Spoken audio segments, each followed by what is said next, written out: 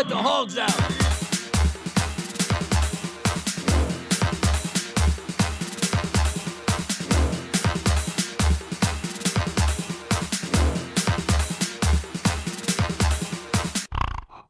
Welcome to Hog Planet. It's a midweek episode. Surprise. We have a Patreon now, patreon.com/hogplanet. And what else do we want to plug, Sam, off the top? Yeah, follow the Hog Instagram at Hog Planet Podcast on Instagram. Lots of good content on there and news about our upcoming, releases and everything like that. Live streams every Friday. Big time. Every Friday we're doing live streams. We haven't missed a Friday yet since we announced it. There were two. So, again, this is Dan Spaventa, joined by Sam Lewis, and we are joined by our man in Kentucky, an old friend of mine, Brendan Stipes. Brendan, how you doing?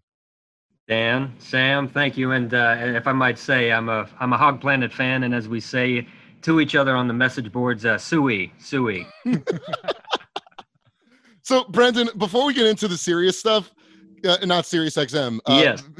Brendan and I have worked together at multiple jobs. We kind of met just randomly sat next to each other at a really shitty day job when we were, very young. And then we're still friends and we would still work together. We're still colleagues. But temp job, let's say, too. I would like you to describe the pornographic responsibilities you had at the temp job. Yeah, I guess a little on where we worked together was, a distribution platform for cable top boxes called In Demand.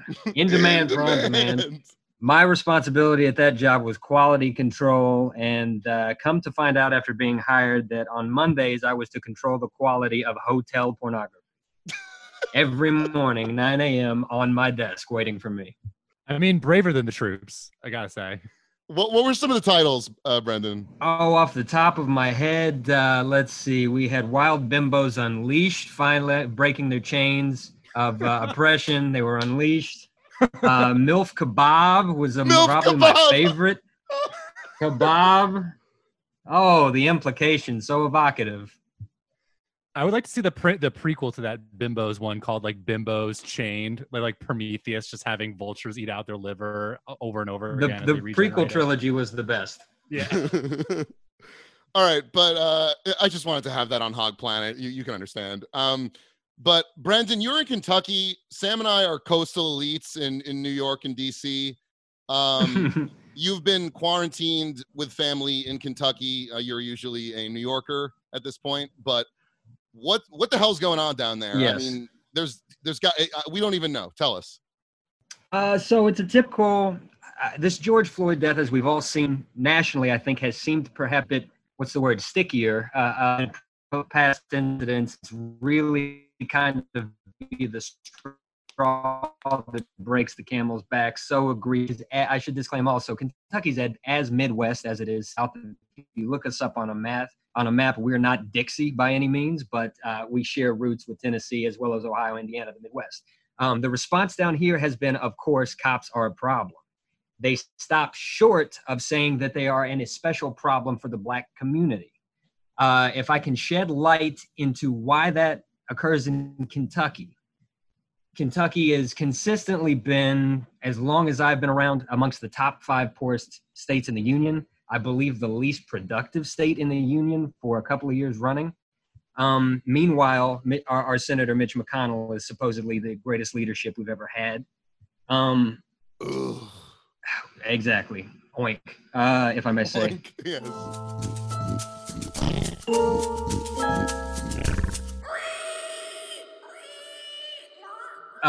But the point being, Kentucky's poverty has led to, on some level, an equalization of sorts. Dan, I've told stories of my brother at Sirius. He's been involved in the culture of this kind of stuff in terms of the drug epidemic that swept Kentucky and of maybe conservative. He's basing it on what he sees, and that is that because everybody is so poor together, white privilege doesn't really have a chance to manifest down here, if that makes sense. And do you mind if we say, your brother experiences were shaped by being incarcerated himself? Yes, no, that's an important thing to say. He was incarcerated, and his point of view is shaped by that. I guess the specific point being there is amongst his group, there are no racial lines really. Everybody is participating in, let's call it, the shadow economy in that way, and it's not really divided amongst racial lines here because everybody is doing it because U.S. dollars are not really the available currency down here. The available currency is trading this many controlled substances for this amount of tea. So people know trades down here. So I'll hang you drywall for this many, like said, let's say Percocets and this much tea. That's a fine self-contained system for the citizens, and cops are seen as coming in and fucking with the only system that works that they have. That is what is in the escalation. My brother was sentenced, and he was sentenced harsher than any of his peers or contemporaries, and they spanned all the racial lines. So in his experience, what white privilege? I say that privilege exists when opportunities start to manifest in a way that they maybe don't hear. When everybody has nothing, it's harder to see the privilege. I think that's an important thing to discuss in terms of de-escalation when tensions get high. As you know, political conversations, tensions get high quick. That's a point to make, I think. But don't you think what you're saying is, I think, is that it's important to not disentangle like the racial conversation from the class conversation? In my opinion, a lot of the prejudices that I see down here from black to white, the culture is overlaps so heavily that the only reason that they're not interacting with each other is because they think that it's been told to them that they are so separate. Interesting coming from the north. I mean, Dan and I are both in New York and DC. New York, and I think New York in particular, but also DC, are both heavily segregated based on race. The segregation is classed, meaning that based on history too. That's just how those neighborhoods came about. Yeah, right. No, and it's I mean, it's how they came about, but it was also, I mean, there are very real racialized structures that allowed that to happen. In New York, redlining made it, very difficult for black people in certain neighborhoods to get home loans and push them to certain neighborhoods. DC, I think, has a similar history, but it also it's close to the South. It borders, former slave states. I'm sure you guys are right on Virginia. Exactly right. No, so that's the one in particular I'm thinking about, the former, head of the Confederacy. So here it's different. And while I'm sure that there are still like disparities that are racialized in Kentucky, I think it is interesting to get that perspective on if the whole state is so poor in like I said, in DC, the eastern side of DC and including the suburbs in Maryland are overwhelmingly black. And then on the west side of DC, the Tony neighborhoods in Washington, as well as the western suburbs in Virginia and Maryland, are both overwhelmingly white and super and much wealthier. And even if you look at a map, like a satellite map of DC, you can see what that looks like. The western side of DC that's where Rock Creek Park is. That's where like these leafy Tony kind of neighborhoods are. And there's lots of public parks, and it's just it's green, for lack of a better word. Whereas on the other side, it's much less leafy. There are much fewer big parks and stuff like that. So you can really see that difference. And I think it's interesting to get a perspective from Kentucky, where even though, like I said, there are definitely still racial disparities that exist, it's not exactly the same as it is in New York or DC, where it's so heavily enforced by redlining, by the history of both places, and also just by current day prejudices, I guess. Sure, and that's of course not to say that that racial disparities do not exist. I mean, the Breonna Taylor thing is part and parcel. It's the prime example. Can you speak to how the Breonna Taylor case has been received by people because it's and that's fairly local. That was Lexington, right? That was in Louisville, which is the largest city. Yeah, Louisville. It's a city of 1 million people. It's got the west side of Louisville has got a large black population. And this was another thing like George Floyd, where it was so egregious, so blatant, so unnecessary. No one has stood against the Breonna Taylor. No one has had anything to say. It was an abuse of policing. It's another example where from here on out, those are just going to get called out. But without talk of step forward, like beyond, are there people locally that calling for convictions for these officers? I believe they've already been fired, but they've already, and everybody has been. Yeah, everybody unanimously has been. Nobody thought that this was a misunderstanding or a quick escalation. It just wasn't. Brendan, could you say what happened in the case? Miss Breonna Taylor, she was an EMT, I believe, and she was sleeping in her home. A no-knock warrant was issued for a different individual. Her apartment was mistook for the apartment of this individual. She was shot, I believe, 7 times in her own home. An abuse of policing, an abuse of power, nothing more. I believe she was asleep. Yes, I am. The ultimate horror. And then for a while, her boyfriend was implicated in it because they were like, oh, well, he's the top suspect because he's the closest man to her or whatever. Well, I believe he might have shot through the wall in self-defense, thinking he was going to get thinking he was getting home invaded, which is perfectly understandable. He was having his home invaded by the state. Yeah. It's not different when the state does it versus when an individual does it. Give us more of a perspective on how people have responded to that you know, or the conversations, and then build to have there been protests that you've noticed? There have been exactly 3 protests since I've been here, 2 in Frankfurt, 1 in Louisville. Interestingly enough, the one in Frankfurt had a very large, its reputation preceded it amongst the local population. Emails were sent out. It kind of speaks to the hysteria of things. Here's an anecdote about this protest. Dan, I don't know if you saw, we follow a New York street artist named Snowman on Instagram. He's one of my absolute favorites. I followed him on the Hog Planet account too. He was there. Oh, he was there. Yeah, he absolutely. He made his way all the way to Kentucky to be there. He's making some of the best protest art that I've seen. Can you spell it? He spells it like SNOEMAN. Yeah, you can follow him. I believe it's at Real Snowman, SNOEMAN. He's a legend. He's an uptown Manhattan legend, and I'm a Manhattan guy. So I'll shout him out as much as I can. Back to the protest in which he was at. Emails were sent around to Capitol staff, state government staff. Frankfurt World is a government town. It's the capital of Kentucky. If you're asked, you pretty much make your living for the state. Emails were sent out by supervisors prepping people for the threat of this incoming protest.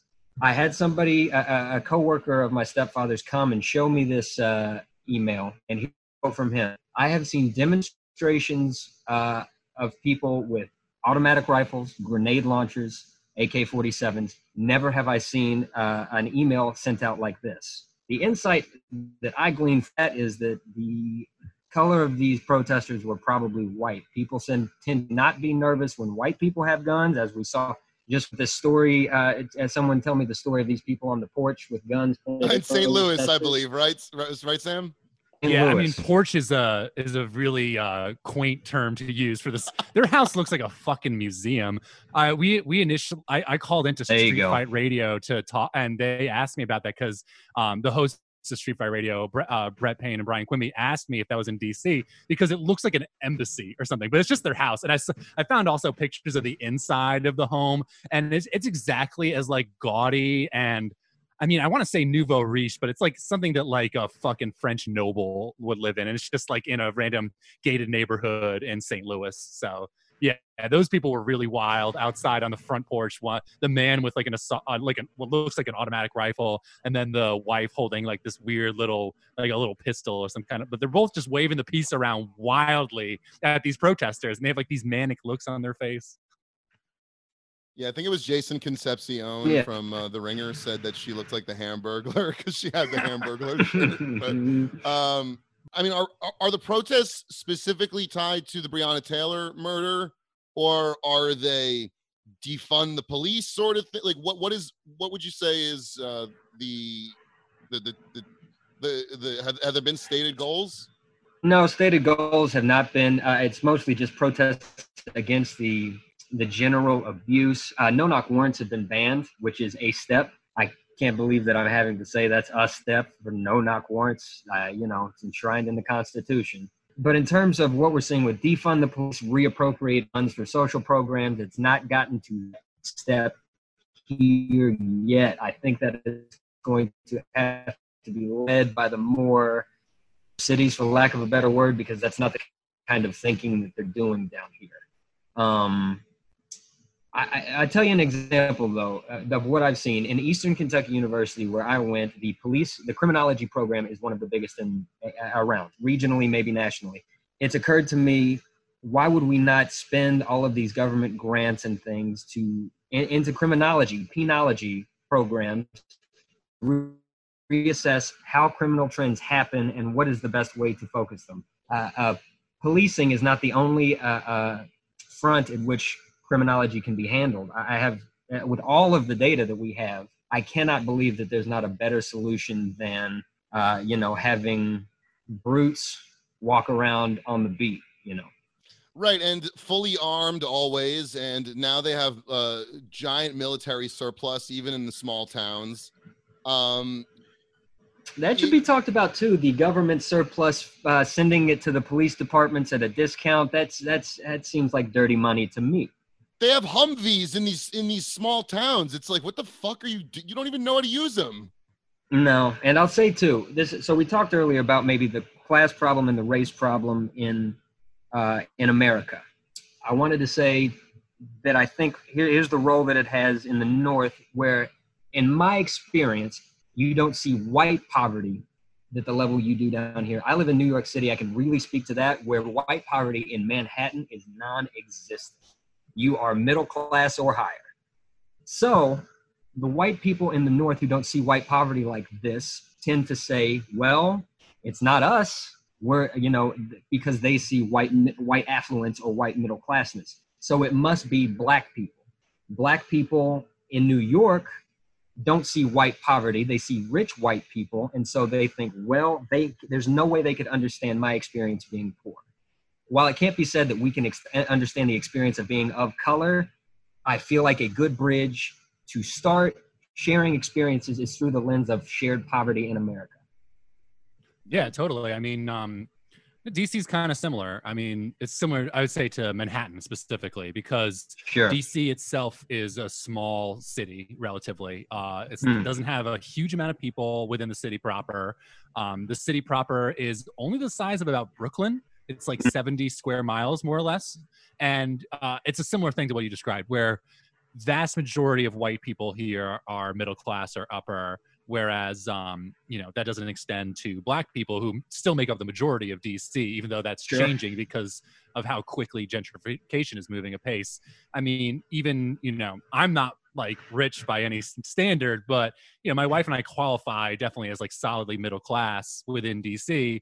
Yeah, as do me and my wife, and within our neighborhood, and it's as a duo, but yeah, I think there is something similar where like black people here seem to think like all white people are rich, because within DC that's probably true. I mean, most of the white people who don't earn enough who work in the DC area but don't earn enough to live within the district will live further out in Virginia or in Maryland, and that's where you also see the suburban segregation. But no, I think you have a point there, definitely, about specifically Manhattan. It's something I also think I see a little bit in DC. Yeah. White poverty is something, while it shouldn't be overstated and overplayed, because it's been proven time and time again that social mobility amongst white people is kind of easier. You know what I mean? I don't think even kind of easier. It's easier. It's easier. It's just easier. Yeah, 100%. And we also have the white population, I should say, has the advantage of generational wealth being not uncommon. Generational wealth, especially here in Kentucky, but also I'm sure all over the country. Man, black folks especially have not had that long of a crack at it. It's been 150 years, and that's not enough time for really anybody to create generational wealth. Yeah, 150 years where they were sabotaged like the whole time by things we described earlier. And then released with no infrastructure, Right. There wasn't like a jobs program or anything like that. But, are there Confederate monuments near where you live? Confederate monuments. Kentucky is an interesting case because both Lincoln and Jefferson Davis were born here, and less than 30 miles apart from each other. So Kentucky was a border state. And like I've said, we're not Dixie to where we are like so very firmly racist. The attitude is pretty much that you will give anybody a chance, but also it's very quick. if you are of a different color than the other individual and you guys get into an argument, race is the first gun to be drawn. Usually, that's the attitude kind of. Yeah, that's interesting to compare to, like, you know, Virginia, where Virginia has a lot of Confederate monuments. It has a lot of that history. And it was like, I mean, there's tons of battlefields, really easily accessible. Yeah, and we have 2. We just have the 2. Yeah, no, Virginia has a ton. And because, I mean, it was the main front. It was the main disputed territory. It is also the stronghold of the Confederacy. Bro, both capitals are arguably in Virginia. Absolutely. And we and it's interesting because sometimes I go to West Virginia for vacation to, you know, to get out into, like, go get a cabin in the mountains or something. And you do see West Virginia broke off from Virginia when Virginia joined the Confederacy. And I'm not going to say you don't see Confederate flags out there, but you do see fewer. In Virginia, it's like, it really is, like, especially in, like, Southeast Virginia or Southwest Virginia, you start to see much more of, like, a pride behind it. And a lot more people who are like, heritage, not hate, but side note, I tend to also hate Black people a good bit. Yeah, they'll go for they don't have to be convinced on the hate. They'll get there. I have to say, though, I'm surprised at the rapidness with which the Confederate flag has suddenly become unacceptable, like by NASCAR and like other prominent organizations. Well, what's on the side of every NASCAR is 1,000 sponsors. Sponsors. It's all about the money. Yeah. Yeah. It's not it's becoming unamenable to capital, which, I mean, the outcome, taking down the flag, which the Confederate flag, as we know it too, is anachronistic. It's not anything that was used during the Civil War. This is, you know, a nerdy point, like fact checking thing to bring up, because clearly these people don't really care about the historical significance, and the hate, not heritage thing is the worst kind of ahistorical dodge. But it goes to show, I mean, it's becoming unamenable to capital, so we might not see it much moving forward, which I think is fine. But it does also speak to, like you were saying, it's because it's not so much because it's the right thing to do, it's because its sponsors want to shy away from it. You know, at the end of the day, it is being shaped by the demands of capital. Yeah, put a bullet in my head before you convince me that a company cares about my feelings. No, I mean, there's been some embarrassing advertising and posting done by major corporations. I think McDonald's had a weird one yesterday where it was. Did you see that, Sam? Yeah. Are you talking about like how they changed their Twitter to something complete? I have to pull it up because it was something completely absurd. I don't want to get it wrong because it's like, this is a company that like barely pays employees, no health insurance, feeds the country just garbage.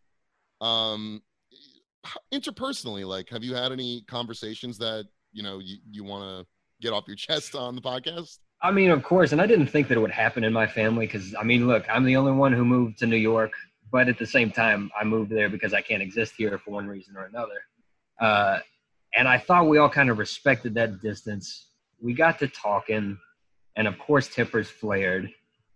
That being said, we've come to now an uneasy understanding that we can't live as the other one does because of who we are. So it's a begrudging respect, I would say. Not to say that anybody has said anything so egregious or so hate-filled that I could not abide it. Well, but doesn't it feel sometimes like when you have these conversations that even hearing a positive word about the police, just knowing what they're doing? I will say there have been no positive words about the police. Oh, well, that's good. Nice. Yes, there have been zero. Because the cops in Frankfort, Kentucky, I need you to know, I'm sure there's some great guys who go home and kiss their wife on the forehead and then go to bed at night. You know what I'm saying? I'm sure. But that is not, if you are getting, no matter your color, if you're getting pulled over by a Frankfort police officer, you're saying, here we goddamn go. Yeah. They plant. It's not uncommon at all for them to plant on you in your own home, let alone your own car. I can't, because we're also the capital and the state police are based here as well. The internal affairs is dog shit. I mean, it's just they have the power. They know they have the power in a place where power is hard to come by, like Kentucky. Who's going to check them? Yeah, that's something that we talked about. We've talked about it in a couple of the episodes where we've covered these uprisings is the extent to which the police act like a gang, and especially in like cities like what you're describing here. It sounds like the exact right word to use. Even to the point that like in DC, I talked about how they've been kind of fighting turf wars with the protesters. Like Muriel Bowser, the mayor, managed to put the big Black Lives Matter mural on 16th Street right in front of the White House and renamed it Black Lives Matter Plaza.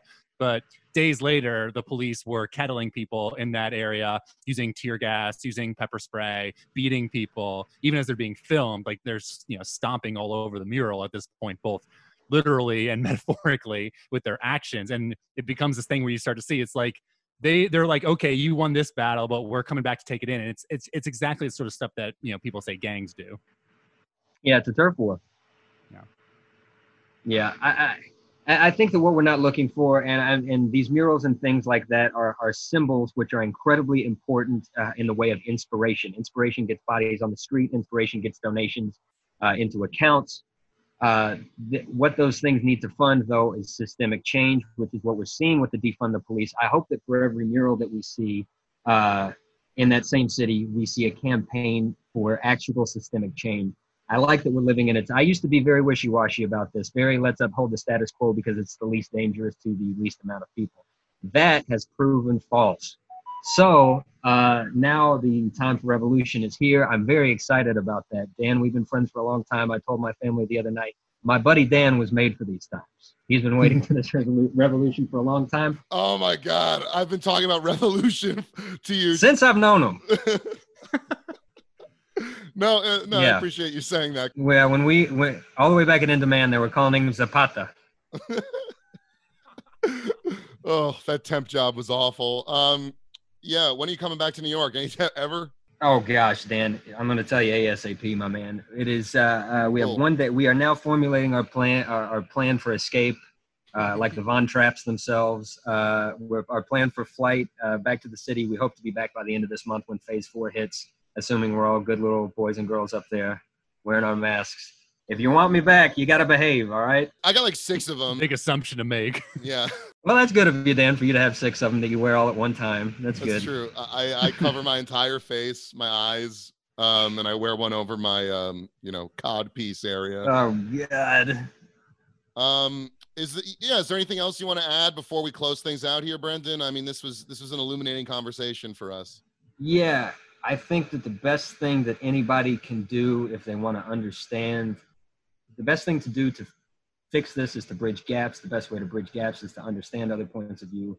And the best way to get other points of view is to leave where you're from. I know a lot of New York people who are also very small town people. You got to get out there and you've got to, I say this having only seen the South and the Northeast. I'm sure the Midwest is very different for me and they've got maybe a more subtle viewpoint than I have. You got to get out there and you've got to see shit that is not your own or you're doomed.